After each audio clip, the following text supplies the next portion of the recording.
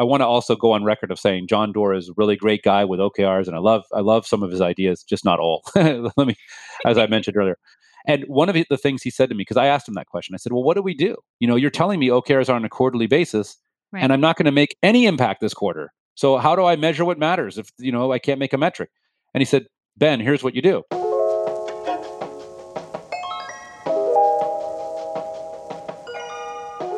Hi, and welcome to Dreams with Deadlines, a podcast where you'll hear real stories of trials and victories in business. I'm Jenny Harold, VP of Product Marketing at GTM Hub.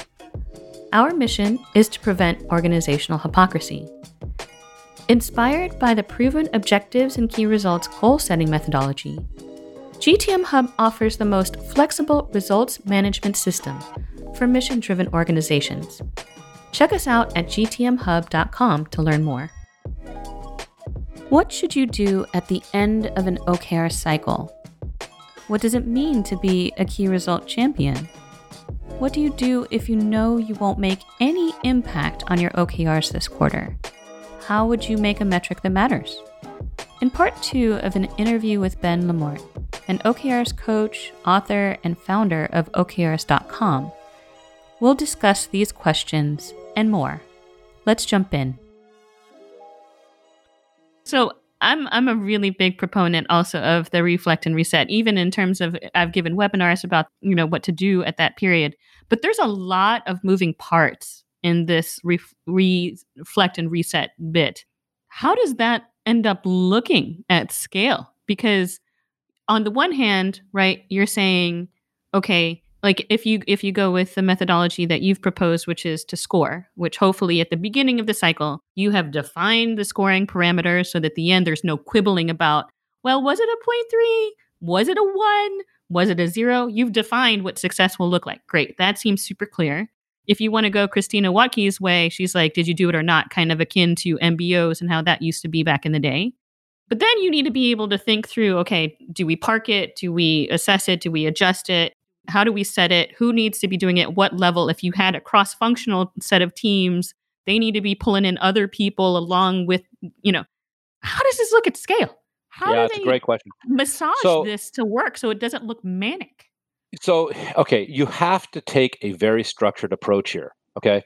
And by the way, most everybody that does OKRs does step 1 of the cycle, which is to write their OKRs, right? By definition, if you're going to say you're doing OKRs, guess what? You've written down some OKRs. Written something down. Yeah. But that's just step 1, right? Step 2 is checking in. Most organizations fail here, or maybe they do one mid-cycle check-in, which is even that I consider success because at least you've done something. You've actually checked in. Right. But some teams will just totally fail on the step 2. Step 3, which is reflect and reset. I will be perfectly blunt. I want to take a lot of credit for inventing this step. And I also want to say that most organizations completely don't even know that there is such a thing as step 3, reflect and reset. They at least admit, oh, well, we didn't check in, we kind of failed. But they don't even think that there is a reflect and reset. They call it the retrospective, if they call it anything at all. Fair point. So they might think that at the end of the cycle, what do we do? Oh, well, we just draft OKRs for the next cycle. Or they might say, what do we do? Oh, we do a retrospective. We look back at how it went. The truth is you're both right, but you got to call it reflect and reset because I want you to do a very structured thing. And at scale, okay, this is absolutely essential because you will never succeed with OKRs if you don't have a very formal, structured reflect and reset process. And I'm finding this right now with another organization I'm working with. They have something like 50 squads, and every one of those squads is doing their first round of reflect and resets with me, like this last month or two. Every single squad needs their own reflect and reset, and we take an incredibly structured approach where basically I call it a zigzag. The zigzag model is you take a given key result, the first key result, we're going to go right down the list, okay? And we're going to say, like you described, like, okay, so first of all, what's the final score? And it's really hard for people to do this. They want to talk about, well, this key result, we got an 18% increase on that, but we're trying to figure. I'm like, hey, listen, it's back to your point. Did we hit the commit, the target, or the stretch? What is the number? I just want to know, what is the final score? That's all I want to hear you say. So I have to facilitate that. And they're like, well, I guess I would have to say we got the commit, but we're close to the target. I say, okay, so you want to say commit plus. Fine. I don't really care. Now, what did we learn? And this is really where I want them to just talk. Some people are like, what do you mean? What did we learn? Well, what worked? What didn't work? Were there dependencies? Did this get deprioritized? Did you feel like this key result was driving the right behavior? What's going on? Tell me what happened. What's the story of this key result? Oh, Well, it turns out we thought this was going to be really easy because of blah, blah, blah. Well, actually, it turns out it's much harder than we thought because of blah, blah, blah. Right. So, in order, okay, so how do we take that learning that we just had and apply it into the next quarter? Oh, well, I think we should set the target like this, and we should probably talk to this other team and see if we can align on that. And okay, so then do we need a key result like this for next quarter? So the structured conversation is the final score. What is it? What is it we learned? Do we need to then carry this over into the next quarter, or is it more of a park it? And there's various terminology that we use there, right? My favorite is keep, modify, abandon, defer. Really, it's got to be one of those four things. Keep, modify, abandon, defer. Yeah, it's one of those four things, right? And you can, to simplify, you could say, is it keep or remove, right? In other words, is it in or is it out? Yep. That's probably all you really need. But my friends at Indeed really introduced me to the idea of abandon or defer. And I really like that because sometimes you realize the key result is really important. I don't want to just remove it. I want to park it for later. And okay, we'll put it over here. So that's what they like to do. So then we draft the key result. So you actually write a very high level statement like increase CPO, like I mentioned earlier, whatever it is. Like we don't like CTO, but we like CPO. Okay, here's why we like it. The draft will be something about CPO. Okay, that's a reflect and reset for that one key result. Zigzag means we finish that row, boom, go back to the next one, finish that one, go back to the next one. So we got to go to the next key result now. You're talking about 5 minutes per key result. That's all I want to spend. But I can go up to 10. And here's the thing. I don't want to go to the next key result until everybody that's on this call has clarity. And by the way, for the reflect and reset session, I want the whole team. Even if you aren't involved in this key result, but maybe you're peripheral, or maybe you're one of those people that's doing something that's not related to any OKRs at all. You need to listen to this reflect and reset, because here's where we expose our learning. Here's where we say it's okay to achieve a 0 on a key result as long as we can apply that learning to the next cycle. And now, as we're drafting the key results, everybody's seeing the process for how we're developing those key results into that next cycle. So there's no, I need to brief you afterwards kind of a thing.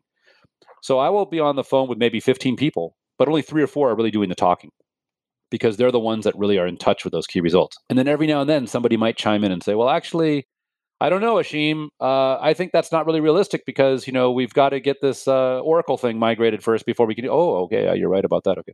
So I'm seeing the alignment happen right there during the reflect and reset. And then what happens is the outcome of that reflect and reset is the draft OKRs are starting to be in place for that squad, so that the outcome of the meeting isn't, oh my God. See, like if we did a retrospective, we would have just blamed and said, hey, Oracle didn't do that. And this, and then we would have all been feeling bad about our lives. Everyone and then we would need to go home and just kind of brush it off until exactly. the next day. How are we supposed to do that? Yeah, and then it's like, oh, by the way, don't forget, next week we're going to get together again to draft our OKRs for the next quarter. And people are like, oh my God, you got to be kidding me. Right. So this is going to kill your OKRs project. Mm-hmm. So you have to take that disciplined reflect and reset, so that you only get that one chance. Look back, apply learnings, walk out with a draft. Now everybody's like, wow, this is great. I learned a lot.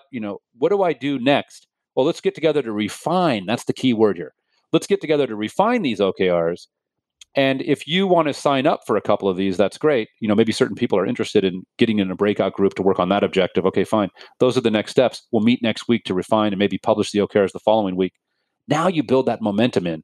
And I'm telling you, at scale, that's absolutely essential. Otherwise, you have no hope, because this thing will it'll get, in a big company, it'll just become destroyed, right? Because there's just too much inertia. Yeah. Any little thing goes wrong, people are like, forget it, I'm out.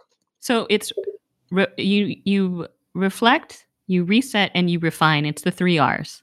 I like that. R cube, yeah. I think you should do R cube. This needs to go in the book also, apparently.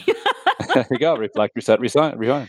So step 1 is always the hardest, I think, like just getting it off the ground, because defining good OKRs, and this is why we rely on expert opinions to come in and just sit down with teams like, what the heck are you trying to solve for? What problems are there? Because a lot of times I find whenever I'm talking to even our customers, they're like looking at OKRs that are probably 2 quarters out. Like they don't even have the measurements yet. And they're like, but we need to go from X to Y. And I'm like, okay, great. So what's your current problem? Like, we haven't measured it and we don't know what our baseline is. And I'm like, oh my gosh. So that's always hard. Let's talk about an easier thing, and we'll get back to that, which is phase 2, which is the check-in. Why is it so hard for organizations to do this, if there's so many tools, like you type in a number, you give a confidence level, and maybe you color in a narrative. What are you finding? What are the excuses even of because this is the thing. Everyone says, we want to do OKRs. And then we ask why. Oh, because our CEO read Measure What Matters. That happens. Or our CEO watched a video that Google one. Great. They're often running. Maybe they're strong enough to say, oh, because we want to learn. We want to have an environment where we're increasing communication and we want to create an environment of learning. And it's okay to fail so long as you're pushing hard. Cool. Whatever. Then they do it.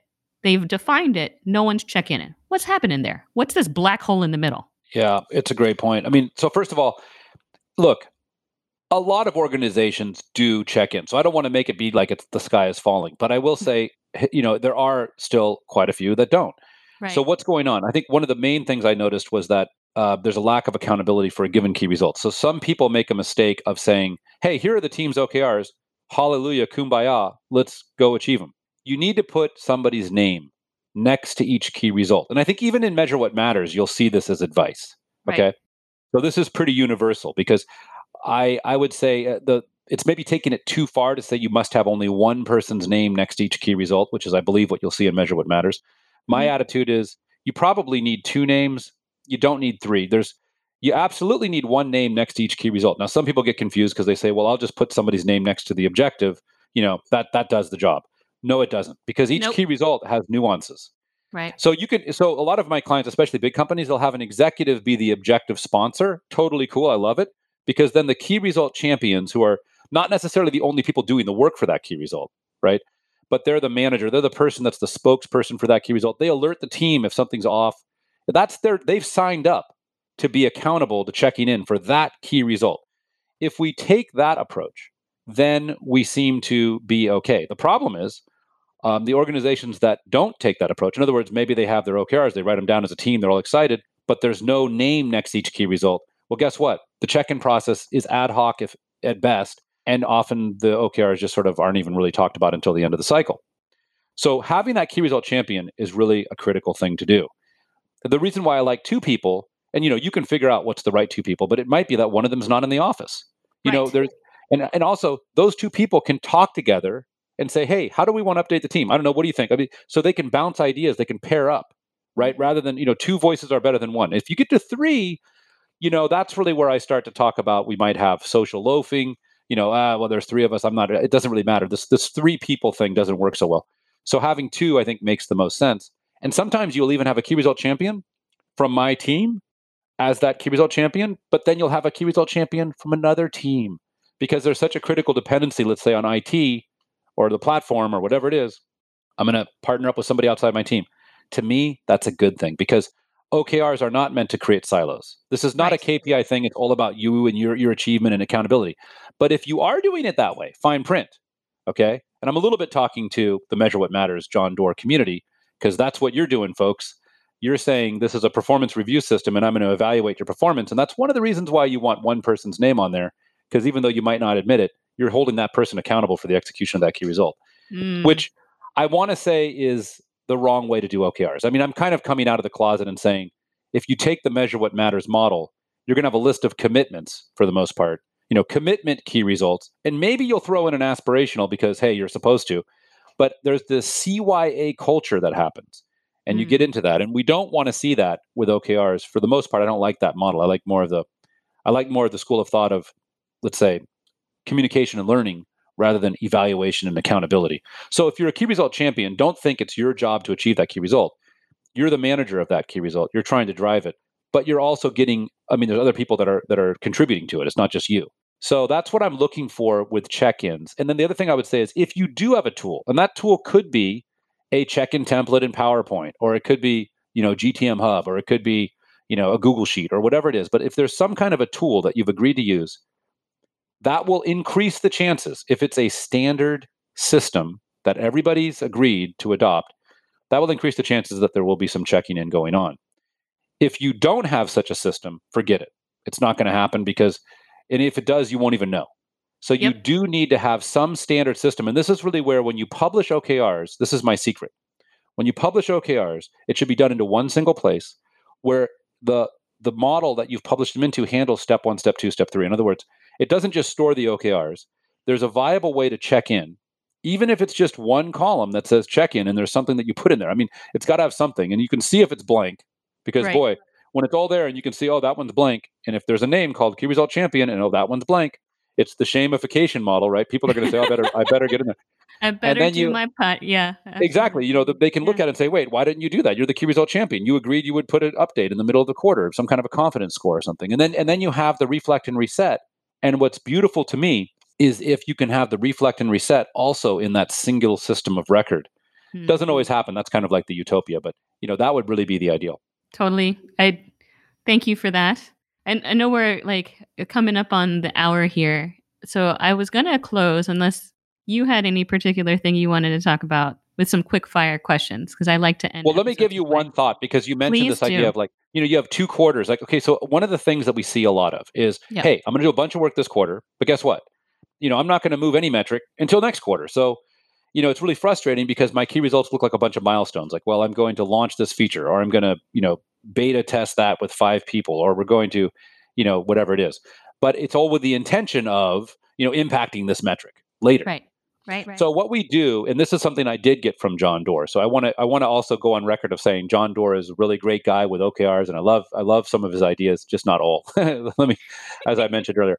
And one of the things he said to me, because I asked him that question, I said, "Well, what do we do? You're telling me OKRs are on a quarterly basis, and Right. I'm not going to make any impact this quarter. So how do I measure what matters if I can't make a metric?" And he said, "Ben, here's what you do. You write the key results. So, like, let's say it's Q4 and we're not going to make any progress, but we'll make progress in Q1 perhaps. So you say, end Q4 on track to impact this, metric in Q1 as measured by, and then you fill in the blank. And then that as measured by might be, I think he said something like, all 8 engineers on our team feel like this feature is validated. Like it could even be something like that. But it's often we're able to provide a forecast that's validated based on A/B testing with smaller populations that we believe are scalable, and we've shown a financial model or some kind of a forecast model based on this that if we launch this on this population, so there's some kind of a business case that shows that we believe the impact will be that much. And the stretch might be, oh, we're going to move that needle from A to Z, and the commit might be we're going to end this quarter on track to make a measurable improvement in the next quarter, which would mean that in the next quarter we're going to say, oh, did we succeed? Did we hit our commitment? Oh, yeah. Okay. Well, then in the next quarter, we're writing a commitment level key result that does specify moving that metric from X to Y. So and Facebook did something like this that was like a rolling 2-quarter OKR model. So there's ways to do this. And this is a little bit more of an advanced topic, but I do want to say that does come out. And this is really where you do need some OKRs coaching because you can see the way I even said, end Q4 on track to impact Q1 by this. Yeah, it becomes kind of complicated, but it is exactly what you're trying to say. So I want to encourage people to embrace that rather than trying to write the key result as make an impact on this metric in this quarter if we know for sure we're not going to, because quite frankly, we're not even launching that thing because of code freeze until Q1. So you have to embrace that fact and be, totally honest. Okay, so let's do the fire round here. I wanted to actually follow up with that's amazing. And I get that question so often it's crazy, which was, Jenny, we know that we need to build new shiny whatever it is because the old thing is like a pile of poop, basically. Yeah, yeah. But we have no metrics. And so, how do we keep the teams accountable to whatever it is so that we can actually get those results in the following quarters and or periods or whatever? So, I really appreciate that insight because what I've been saying up until this point is release the stuff, have some health metrics so that you can baseline it. And then from there, what are the things that you had hypothesized that it would produce as a result? Right. And then say, okay, now that we've baselined it and we've tracked it for a Q or 2 quarters or whatever, now we're confident to say that it's rational for us to want to push from here to there. Yeah. And that's pretty much what I'm saying, although I'm saying it in some kind of like, Shakespearean OKRs language. Yeah. But the feedback from the engineers is they love it because They love it. actually the Yeah. engineers are saying, I'm not going to put that feature in there unless you can tell me ultimately what is it that we're trying to impact and what, let's agree on whether or not we can move that needle and is it really attributed to this? Like that's what Yep. they want to know. And then that helps the engineer say, okay, now I know why we're doing what we're doing. which Right. then when they go back to their team and say, hey, we're all going to work on this, that's the motivation, that's the engagement part. So it is a really important point to end on as far as the points I needed to make. Let's go into your fire round. You got me We're excited doing about a that. fire. I'm excited about that. So, Okay. what is it that you appreciate most about your team? You've been working with the team a long time, so You mean my OKRs.com yeah, coaching team? yeah, Okay, your great team. question. Yeah. Well, I will say, and I'm going to call out Decron here because he was my first certified coach. I am so amazed with how this type of OKRs coaching skill, it's somewhat natural, but to see it become developed and polished, I'm so amazed at how you can become a polished question asker. Okay, Mm, because that's really the key skill. So you have to be a deep listener, but then you have to know how to ask the right question. And I thought that that was just something that people could do. Like it was just very simple. And I'm starting to realize there's a real continuum. So I love the way that my team asks questions. And I also like the way that my team is, I would say, multicultural. So I have Omid, who's in the Middle East. And one of the stories that I'll share with you is I was writing my book, right, the field book. And I said, look, it's very much New York. It's kind of like I'm talking now, like too much coffee. You know, the executives, after about a half an hour, if I'm presenting something at a workshop, back when we used to do on-site workshops, they're going to be like, all right, let's get on with it. Like let's start working on OKRs. Don't do a training like this that goes on and on. So I would say my advice was keep it short, no more than an hour of theory, get into the application part of your workshop. And Omid over in the Middle East, he was working with a client in particular in Saudi Arabia, where it was like, no, the culture is we want to see you. You do the talking. You tell us about stuff. We'll take notes, we'll listen, we'll observe, maybe for the whole first day. Okay, let's see what you got. Maybe walk us through a couple exercises in theory, but we want to be educated and we want to evaluate you and we want to see if we can trust you to help us and all this other stuff that's going on culturally. And then on day two, they completely open up. And now it's the let's workshop and let's get our picture with you and let's do all these things and let's really go deep. So it's a little bit slower and a little bit more thoughtful. Nothing against New York. I mean, I think that those people are smart. But guys, can we learn something from these other cultures? Like, for example, in the Middle East, where we slow down, we take a breath, we sort of get to know each other, we absorb some of the content and some of these ideas, and then we go onto the playing field and develop the OKRs. So there's this question of do I learn by doing, and that's it, and then I sort of make mistakes and kind of self-correct. And that's a valid model and it works in some cases. But there's this other model, which is more that Middle Eastern model I'm talking about, which is, hey, let's slow it down, let's get some theory, and then we're going to do it after we feel a bit more comfortable. And what I've learned from my team is actually those approaches are both valid. Which is the right one for you? Let's mm. figure that out and let's tune into our clients. So it's really important to have that flexibility. So I think for me, having the coaching team allows me to, build my own flexibility as opposed to just think I know. I really appreciate that. In part too, because like there are different learning styles, right? We've got the kinesthetic learning style that's learned by doing, auditory, written. Like I'm not that. I have to do it. I think that maybe that's an American thing. I don't know. That's really awesome. I think it probably is an American thing. Yeah, I think if you tried to do a full day of theoretical stuff and then you Oh said, my let's, goodness. Oh, yeah, it would be. I think people would start screaming or something. Would not work out. It would yeah. not be good. So, what is the proudest moment, or maybe you have a handful of moments where you've had clients that you've worked with and you saw them really transform? Well, I did have one client where they were some kind of, it was called TPG Player. So I mean, it's a good thing. So I'll just say that they developed some kind of a marketplace for people that were selling things like Pokemon cards and things like that, right? So they had a once a year fair, if you will, where everybody gets together, 250 vendors or whatever it is. The big folks in their market got together, and their objective was to make this big event, this whatever beta conference it was, a big hit. That was it. Make a big impact at this conference. And here's why it's important, and here are the key results. And the key results were like 5 months out. So back to the cycle of is it 3 months or is it 4 months? They said, you know what? This is the cycle. The cycle is this impending event. I don't care about a quarter. I don't care about 4 months. I care about this event was April 14th. This is what I want. So the way they made it was by the end of April, like a couple days after that event, we'll know if the event was a success. Hmm. But the CEO was saying, we ought to write key results that we can focus on now and make measurable progress now so that when we go there, we're already a success. So by writing all these key results, like we want to have this number of demos, we want to have that. What it did is it drove action such that everybody knew exactly what we had to have in place in order to make this thing a success. Now, when they showed up there, the feedback I got from the CEO and some of the leadership team there was the OKR, that one OKR completely changed our whole financial year because everybody knew this was what the focus is, as opposed to saying make the event a success and just saying, hey, we'll hope we get some demos and we'll all show up. And they had this really crisp set of OKRs, and they achieved all of them. And the reason they Wow. achieved all of them was they only had one, and they were really making very clear, measurable key results. And then they all were there was this energy to be motivated for that because they knew if they had a big event, it would mean a big year.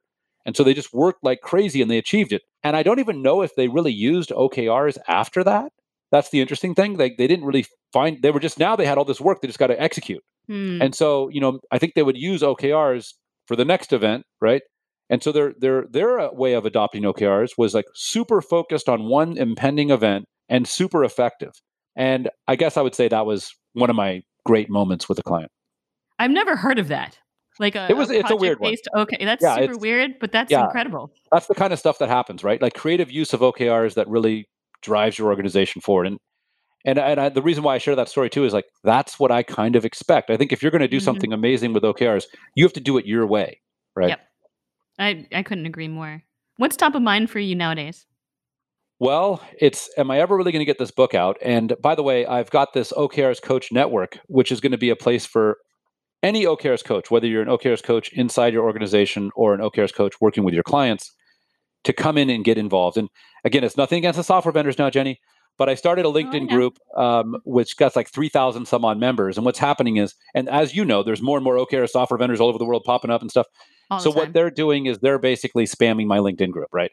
They're like, and I'm not going to name names, but they're basically saying, hey, come to our webinar, or hey, check out our new feature, or something like that. And the most of the people who are in this group want to see not come and join the Better Works webinar with Brett or whatever. It's like I don't want to see promotions. I want to see real interesting content. Like how do I deal with OKRs and performance reviews, or like those second order questions that I'm addressing in the field book.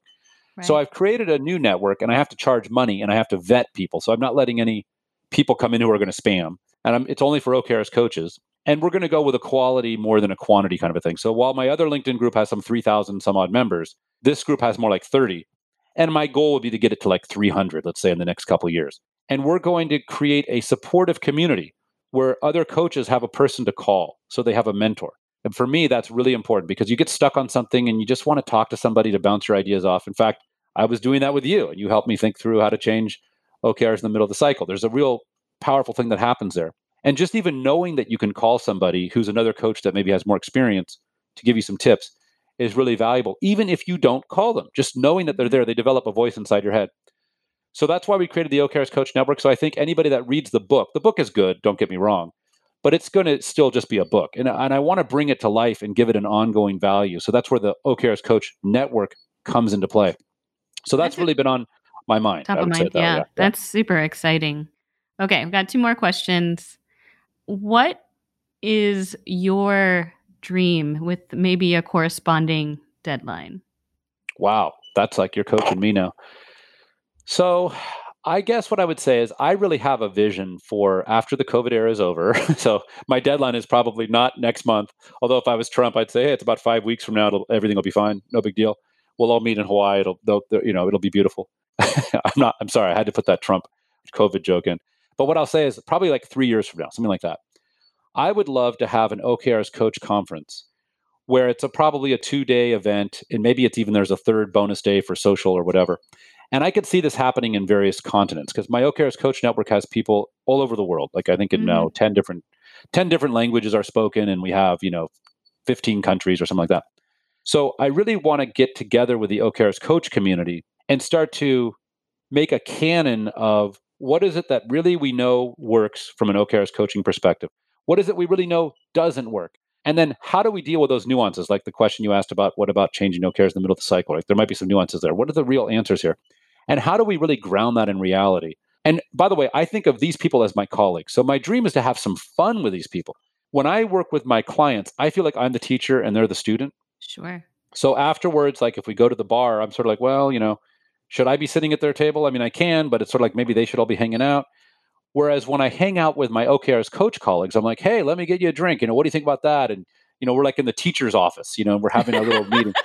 So we can all be ourselves. And so for me, I'd really like to get together with those OKR's coaches and really be ourselves and have fun and really develop the field of OKR's coaching, which I think Actually, I should say this now. I'm now 100% sure that this field of OKRs coaching is not only legitimate, but it's a really important thing to do because it addresses, I believe, the underlying issue that we have in the workplace, which is engagement. I Absolutely. believe that the most people are knowledge workers. They don't know how to connect their work to the bigger picture. They don't get excited about work, and you need to have you don't just get excited once a year. Okay, you need a framework that you can take to work that you can ask, why am I here? How do we know we've made the progress that we want to make? Why is this important? Is this really my job? Where were the dependencies? What would be the most amazing outcome I can imagine? What's the real stretch? And I've gotten to realize that if you're not asking those questions, and I don't want you to take this the wrong way, but if you're not asking those questions and you're not growing and you're not being reflective, you're not doing that critical reflection, you're on autopilot. And look, Mhm. I've been on autopilot for parts of my career too, so I'm not trying to say I'm Mhm. perfect.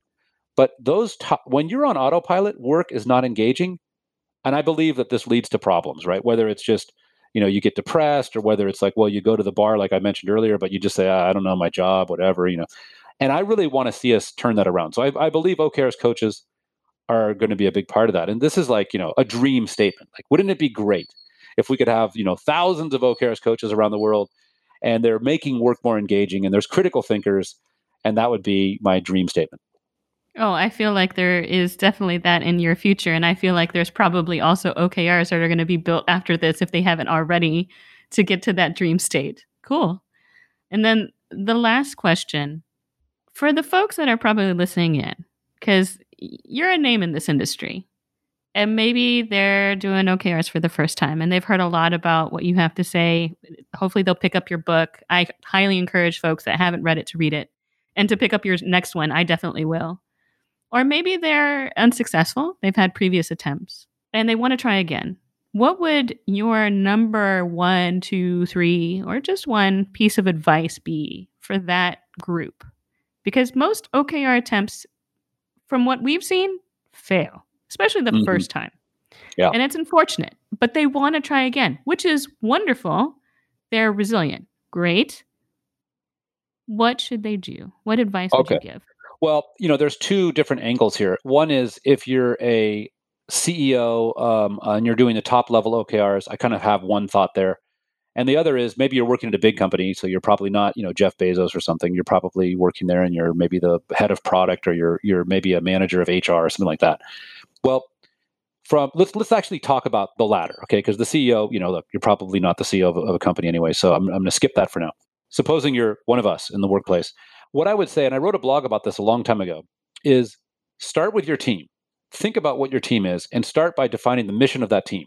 Why do we exist? Who do we serve? Who's our customer? What is the long-term impact we make? And what is the service we offer? Try to come up with one sentence that really describes that. That's the context. This is all of time, over all of time, not just like this week or next quarter or next year. Then start to ask yourself, what is the alignment? Where do we depend on, or who are our internal stakeholders? Who depends on us? And just think about that, and think about how and why we have those dependencies. This will prime you for your OKRs. Now you're ready to think about what is your one objective. And what I'm going to say here is, if you're struggling with OKRs, try to restart or reset your process by doing those first two steps. Now just come up with one objective. Work with your team to come up with the one objective, knowing that OKRs is tough. Let's get one right. And what is that one area where we really want to focus on making measurable progress in the near term, and why? Really meditate on that why.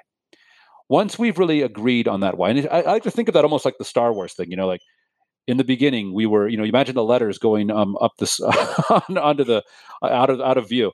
You know, in the beginning we only sold our services to small companies, but then we installed it at Netflix, and it was an experiment, but it led to bigger customer satisfaction and bigger profits than ever before, and now we must move on to the big accounts because we can all become rich and famous or something like that.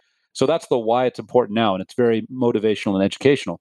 Really check that out with your team and align on that, to where we're really being honest with ourselves. Like, this is really something that's important. It's not just something we need to do. We're not going to just, hire more people. Why? Because that's just what we need to do. What is it that we're really trying to achieve in the near term? And then get into the key results, and pick, like, the two or three key results, and really flesh them out from a perspective of what is it that we know we can commit to, but what's a stretch? At the very least, let's do that. So unlike the measure what matters model that says think of a key result as a commit or a stretch, I want every key result to be a stretch. But I also want you to think about what is that commitment level for that key result. Mm. Mm. And then that makes it a little bit more engaging because it forces the team to say, well, here's what we know we can achieve. And, with the resources we have, right? Not if we get lucky or if there's these, if this other team comes in and helps us out and bails us out or whatever. And then have that conversation and then just have one check-in, plan that one mid-cycle check-in. That's a formal review. Make sure you have those key result champion names so we know who's going to talk at that review.